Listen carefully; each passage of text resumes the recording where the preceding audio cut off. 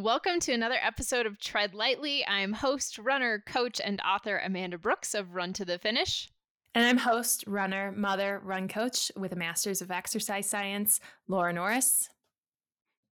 Thank you so much to everyone who has listened already and the feedback that you've sent us. In fact, a number of you had sent us ideas for episodes, and that is guiding a few of our next discussions. Yes, so be sure to keep it coming. Let us know what you want to hear, any questions you have, and also rate, review, and subscribe to our podcast on Apple, Google Play, or Spotify. We're here to break down popular topics in running so that you can train smarter. Speaking of training smarter, what do you think is one of the biggest mistakes you've made in training in all your time running? Yeah, so I'm gonna skip past the early runner in the late 2000 aughts who did everything hard and kind of go ahead to something that it kind of was like I should have known better. So one of the biggest training mistakes I made was for my first marathon back in 2015. I ramped up mileage and intensity a lot at the same time. I followed the Hanson's intermediate plan because at that point I had been running for since 2008. I had done a few half marathons. I had a good training background, but I was like, oh, I can do this. And the Hanson's plan works super well for some people, but I went from 40-ish miles a week to 60 miles a week over the course of that plan.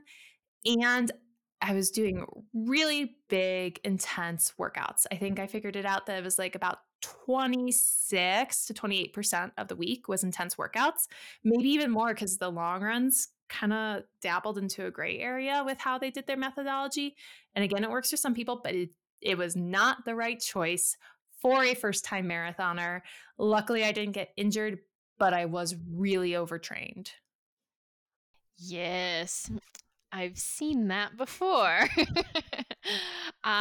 So interestingly, on my side, it was probably related to the same idea. I was training for another marathon.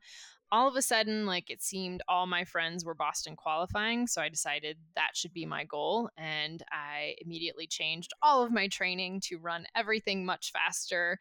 I had IT band issues, and I went to the sports doctor and got a cortisone shot a couple of weeks before the marathon.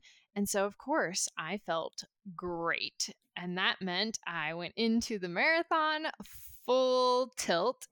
And by mile 13, I could just barely walk. But I was so determined to finish because I believed that that is what a runner is supposed to do, that I drug myself through the remainder of the course. I was literally doing 20-minute miles at some points.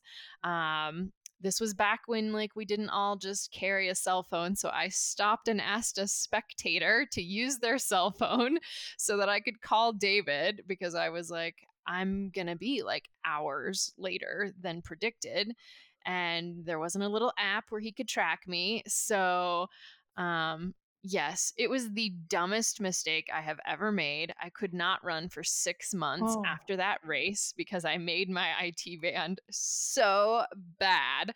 But it taught me a ton of things. One of them being cortisone is a nice anti-inflammatory, but too often we use it and then think that means everything is fine. So we just go right back to all the hard stuff. And that's not really what it's designed for. Oh, that sounds like a tough experience. I mean, kudos for finishing because it's not easy to walk a marathon. That's a lot of time on your feet.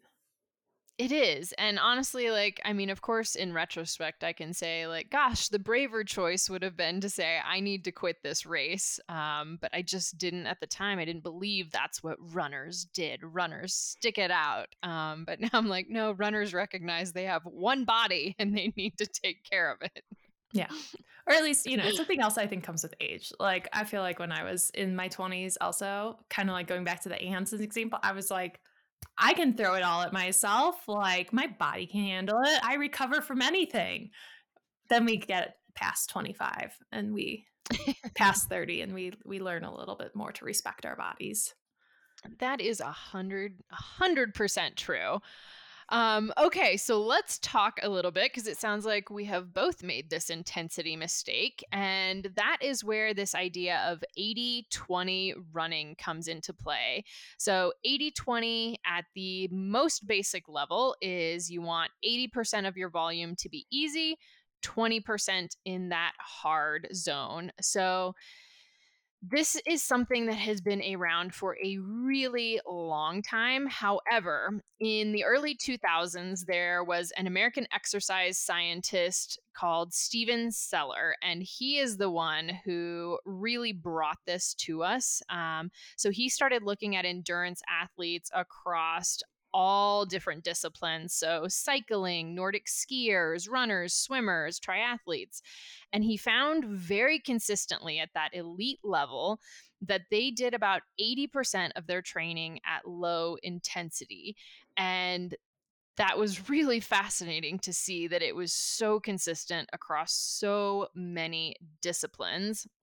And then Matt Fitzgerald, I feel like, really popularized it for the rest of us. So he came out with a book specifically called 80-20 Running. He has 80-20 coaching products and teams and plans. So, I mean, he really made it popular, and I thank him for that because I can point to so much of his work and his studies to convince people that it's beneficial. One of the other things that was interesting was Seller kept investigating this. And so in 2014, he actually started monitoring the training of 9 more recreational triathletes. And what they found was a really strong correlation between the time spent at low intensity and the type of performance they had. So, what they found was those who spent only around 68% of their time at low intensity did less well than those who came closest to that 80-20 rule. So we've actually seen that in some other studies now too, but those who get closest to this 80-20 tend to have better results. So if you think that by training harder, more is going to get you a better result, we're actually seeing that is not the case. So really, really fascinating. It is. And what I find it so fascinating is that it worked in like cycling and cross country skiing, which don't have the biomechanical breakdown that running has. So like it used to be thought like, oh, since you're cycling, you can get away with so much more intensity because like you're on a bike, you're not like having a ton of impact. But if we see these like cyclists doing tons of low intensity despite the fact that they could probably handle a lot of high intensity without getting injured, makes it even more amazing how like effective this is, and then especially applicable for us of runners who are dealing with high rates of impact loading. Yeah, I think the fact that we were seeing it everywhere was really interesting. And I know some people will say that, like, well, just because it works for elites doesn't mean it works for the rest of us. But again, that's why we've now seen these other studies. And I think both of us have enough athlete examples to say, no, it really does work for the everyday runner. And so we'll talk a little bit more about implementation and stuff like that. Yeah. And so I'm going to break down a little bit of like some of the training theory behind 80-20 running because there's actually a couple different ways that we can get to that 80-20% distribution. You've probably heard of the terms polarized training. I'm going to break that down and what it actually is. And then there's another type of roughly 80-20 running called pyramidal training. And then there's threshold training, which actually is not 80-20 running. And it's kind of what some people are doing, but really high level elites, I don't know if I would recommend it for a recreational runner. But I want to address it because it's really trendy right now with the Norwegians, and it's just seems to be all over the place. Um, so a lot of this is coming from a newly released 2023 breakdown of threshold training, all this info, but we're going to cover all. So in research literature, we use 3 zones instead of the 5 zones that we use in training prescriptions. So this can get a little confusing. Um, so in the research literature, there's zone 1, zone 2, and zone 3: easy, moderate, hard. That gets confusing, I think, because like we talked in a recent episode about zone 2 training in a 5 zone structure. Um, But in the research literature, it's a little different. But easy zone one is cut off by like aerobic threshold, kind of where, marathon pace for faster athletes, where you kind of start using more carbs, less fat. Um, you're not working hard, but a little bit more fatigue. The moderate zone, zone two, is from that point up until your lactate threshold, or if some say it's up to critical speed, which is actually like 10K pace in really fast athletes, 30 to 40-minute pace. But essentially, like it's moderate to moderately hard in like training. We can just think like tempo runs fall into that zone, threshold runs. And then zone three is really hard, like VO2 max, above VO2 max. If you were to use a normal 5 zone scale, um, that easy zone in the training literature would be like zones 1 and 2 on the 5 zone scale. So easy recovery, zone two. Zone two of the research literature is zones 3 and part of zone 4 of the 5 scale system. So everything from like marathon pace up to like lactate threshold, maybe critical speed in some athletes, but that like moderately hard tempo effort. And then zone 3 would be part of zone 4 and all of zone 5. So like your 5K pace intervals, the lactate tolerance training that like some track athletes do, VO2 max work, sprinting, all that stuff that like really leaves you huffing and puffing. Um, and they use like blood lactate measurements and breathing changes to delineate these zones. Um, so in polarized training, 80% of that training is easy. Zone one in the literature, zone 1 and 2 in practical training. So polarized is almost so 80% easy. Then that 20% is in the hard domain. So lots of interval work, really hard interval work, 5K pace, VO2 max, sprinting. And then polarized training doesn't spend much time in that moderate zone. So in some of those models, like you're really not doing many tempo runs. Um, you're not doing like a lot of, you might do some threshold work depending on how you want to cut off the zones, but you're doing really hard work and not a lot of moderate work. So you're either going super easy or super hard, not much in between. 20% of your training and interval work is actually quite hard. So that's usually at least 2 interval sessions per week. Um, Pyramidal training is really commonly used amongst marathoners, especially like world class marathoners. Arturo Casado has some really great research on this. And it's kind of like the name suggests, it's a pyramid. So at the bottom, you have 80%, roughly 80% easy running. Then you go up and you have a good chunk of moderate running. And then at the top, you have a teeny little bit of high intensity running. So that's where like you are doing 80% easy. Then maybe you're doing like some threshold work, tempo runs, those like efforts we think a lot about with marathon and half marathon training. And then you're doing a tiny bit of interval work, maybe just hill repeats or strides, but it's not a bulk of your training. And then the threshold model is like actually less than 80% easy. It's up to 35% moderate.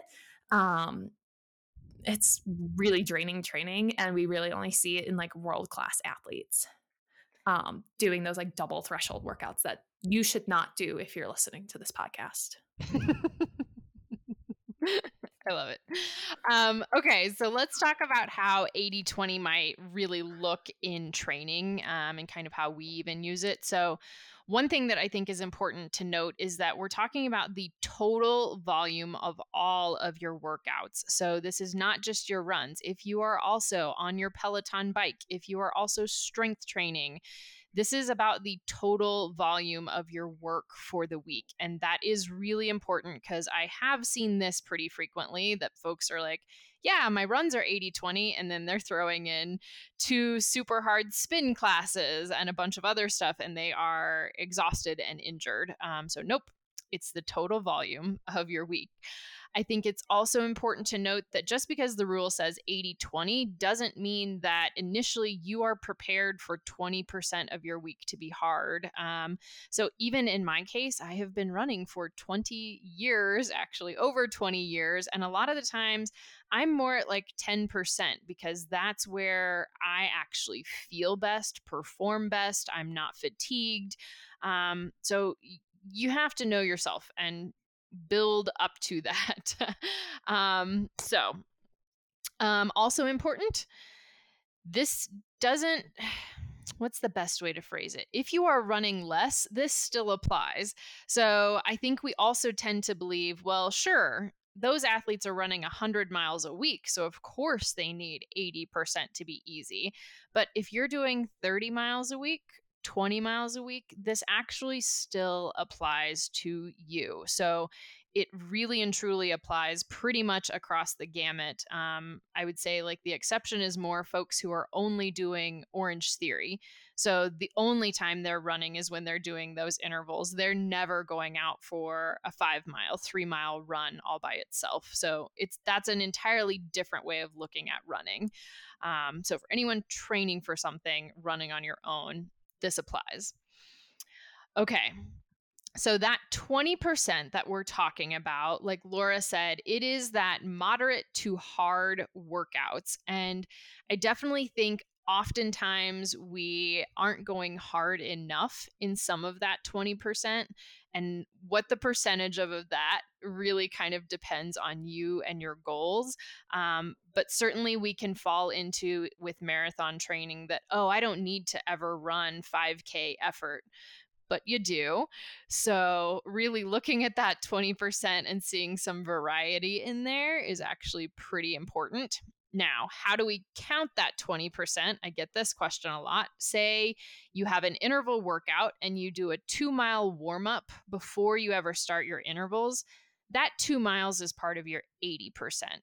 So it's not, okay, I had a 7 mile today that had intervals in it. The entire 7 miles doesn't have to count towards your hard work. It's literally the time that you're doing the hard work and some of the recovery. So, in that recovery, your heart rate is still elevated.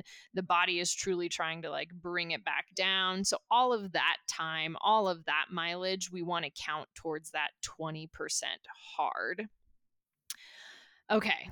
Let's try and look at like an example and kind of show like maybe what this might look like. So, for ease, I've kind of picked some numbers that'll make this easy. So, say you're running a 35 miles per week.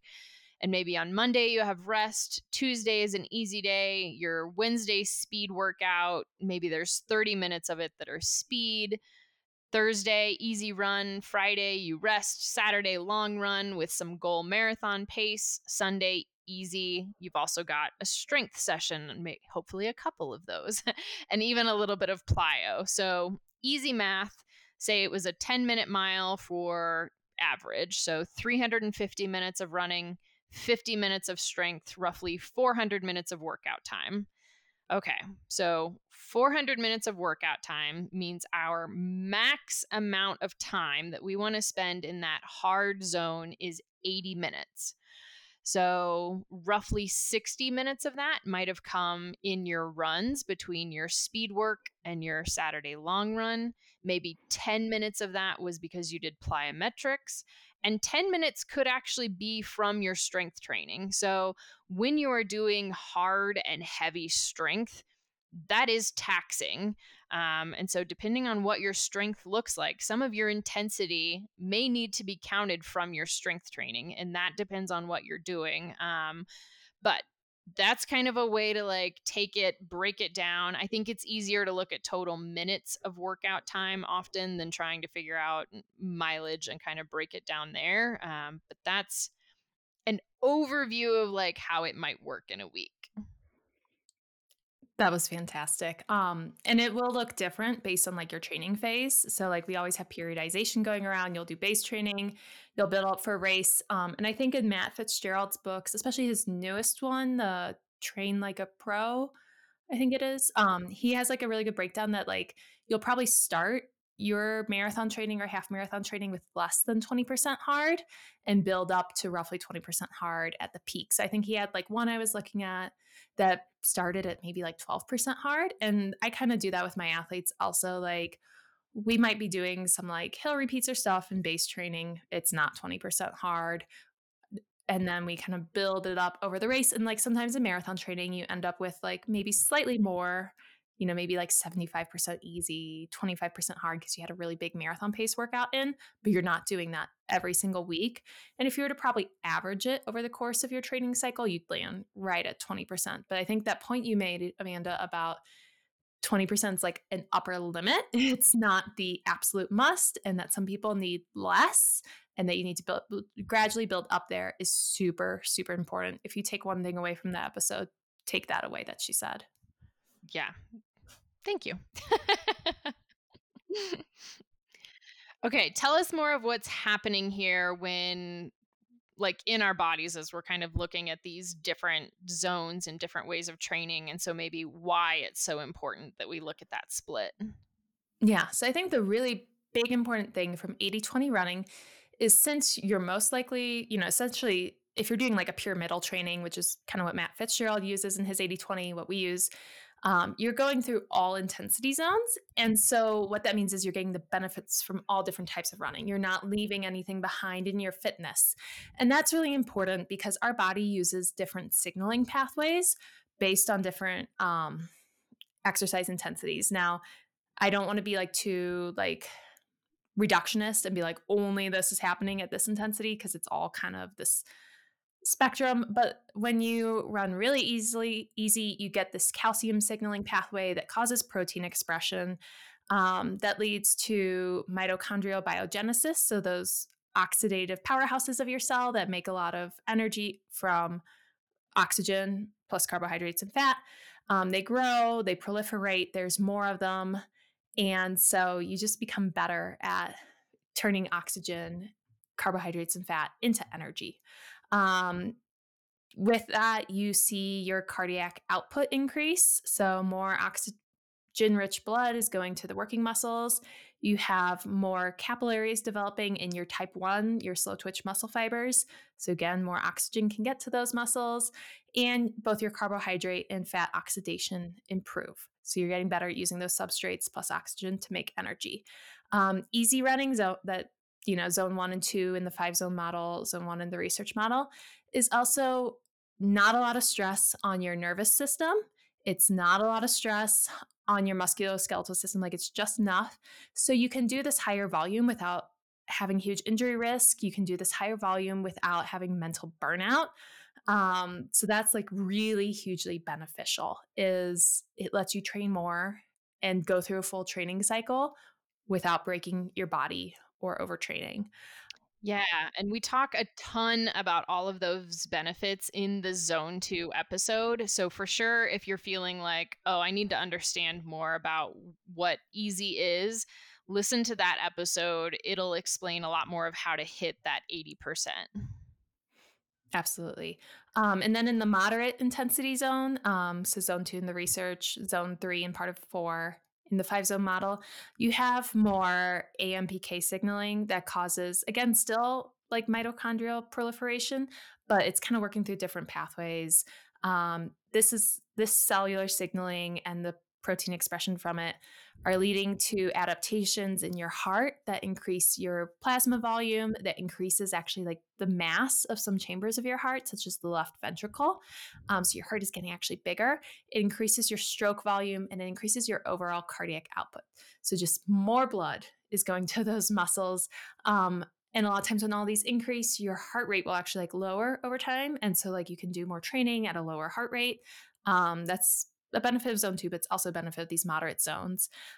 Your lactate shuttling improves. So our bodies can actually take lactate in our blood and bring it back into the cells and the muscles and convert the lactate into glucose and oxidize that for energy.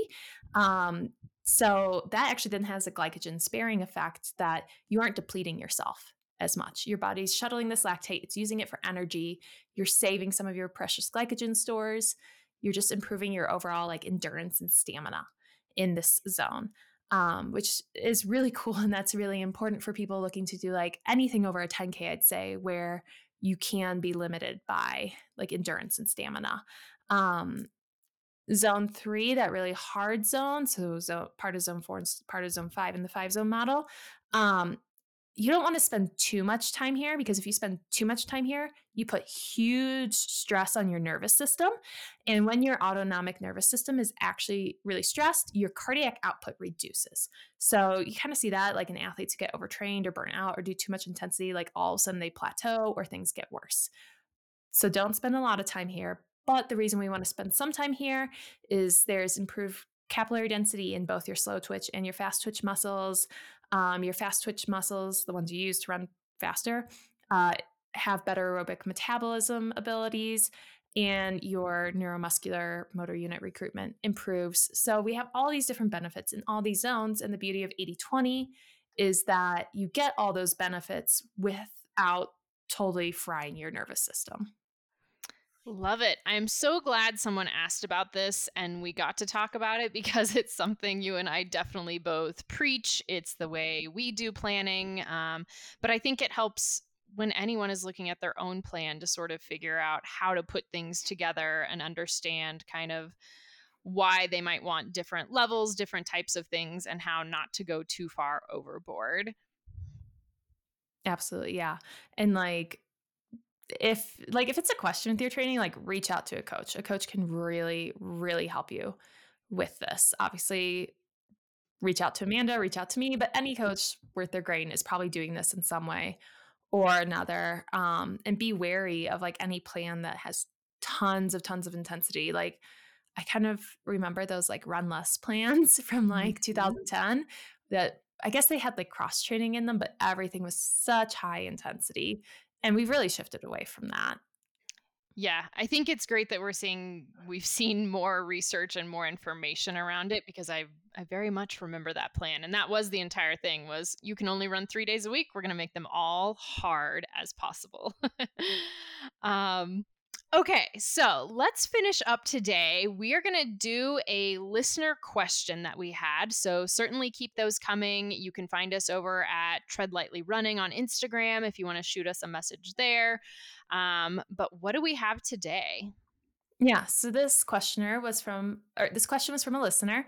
And it was about, does core strength improve your running? Like, will your running performance improve if you do a bunch of workouts focused on core strength? I love this one. Let's be honest. I created a whole 30-day core program because I believe in it, but also specifically, we're talking about hips, glutes, and abs. We aren't just talking about working your abs. And so for me, because I have found it easy to sneak these moves into people's warm-ups, I'm a huge fan of it because if I can get you to do 5 minutes for your hips, your glutes, and your abs before you run, your injury risk drops so significantly. And if I can drop your injury risk, then I can help you train consistently, or you can help yourself train consistently. And that is where we see the benefits because without injury in that consistency, then we're able to really progress. So there's a million other things I could say on it, but that's my initial take. What's yours? Yeah, so I am a big fan of it, but kind of like you, I sneak it into my runners workouts. So I'm not like, let's go do 15 minutes of ab work on the floor. Um, a lot of my runners get strength training, and usually we have it woven in like in a warm up for a strength workout, in a warm up before a run. My runners do a lot of band work in their warm ups. Um, and then, like, if you're strength training and if you're doing squats and lunges and push ups, you're using your core in those also. Sometimes, depending on how much you load them, to like a higher degree than if you just got on the floor and did crunches. But then I also like to sneak in things like, I'm sure a lot of my athletes listening are very familiar with like dead bugs and certain plank variations, all these like anti rotational core movements that really work on core stability, that helps you have like better running form. Keeping that like upright posture with a slight forward lean rather than like slouching forward because your core muscles are fatigued. Um, so that's to say, like, I'm a big fan of it, but I encourage like sneaking it in a sustainable way rather than being like, I have to add all this extra work to my training and don't forget to get on the floor and do my crunches. 100%. And like you said, if you are strength training, you should be getting a lot of core benefit there because you should be activating your actual abdominals while you're lifting heavy.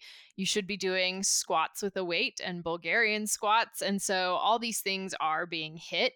But I agree. I like the mini bands. I like that little stuff that we can sneak in to a warm up or wherever it might be. So for our vote, yes, the benefits are there. It's worth doing. Absolutely. And I'll just add on real quick. If you're a postpartum runner, or like you're coming back from like a surgery or something, you might even want to invest more time in that. So like postpartum running is that time where you actually do want to get on the floor and do a lot of core work. I did the Recore program, Recore Fitness, after having my C-section, and it was like a huge game changer. So like there are seasons of life where core work might be like an even higher priority because like after a C-section or birth, you're not ready to go do a bunch of goblet squats or single leg deadlifts. You need to like ease yourself back in, and that's where core work, Pilates, pelvic floor work can really help you be able to handle those higher strength training things as well as be able to run safely again. 100%. After I had knee surgery and actually leading up to knee surgery, my core work was more than double because I really did need to work that entire area and it made a massive difference in my comeback. So that's a great reminder. Mhm. Um, but yeah, keep questions like this coming. Sometimes we'll tack them on to the end of a podcast episode. There's no such thing as a stupid question, so please ask. Agree. And thank you for listening to another episode of Tread Lightly. Be sure to rate, review, and subscribe.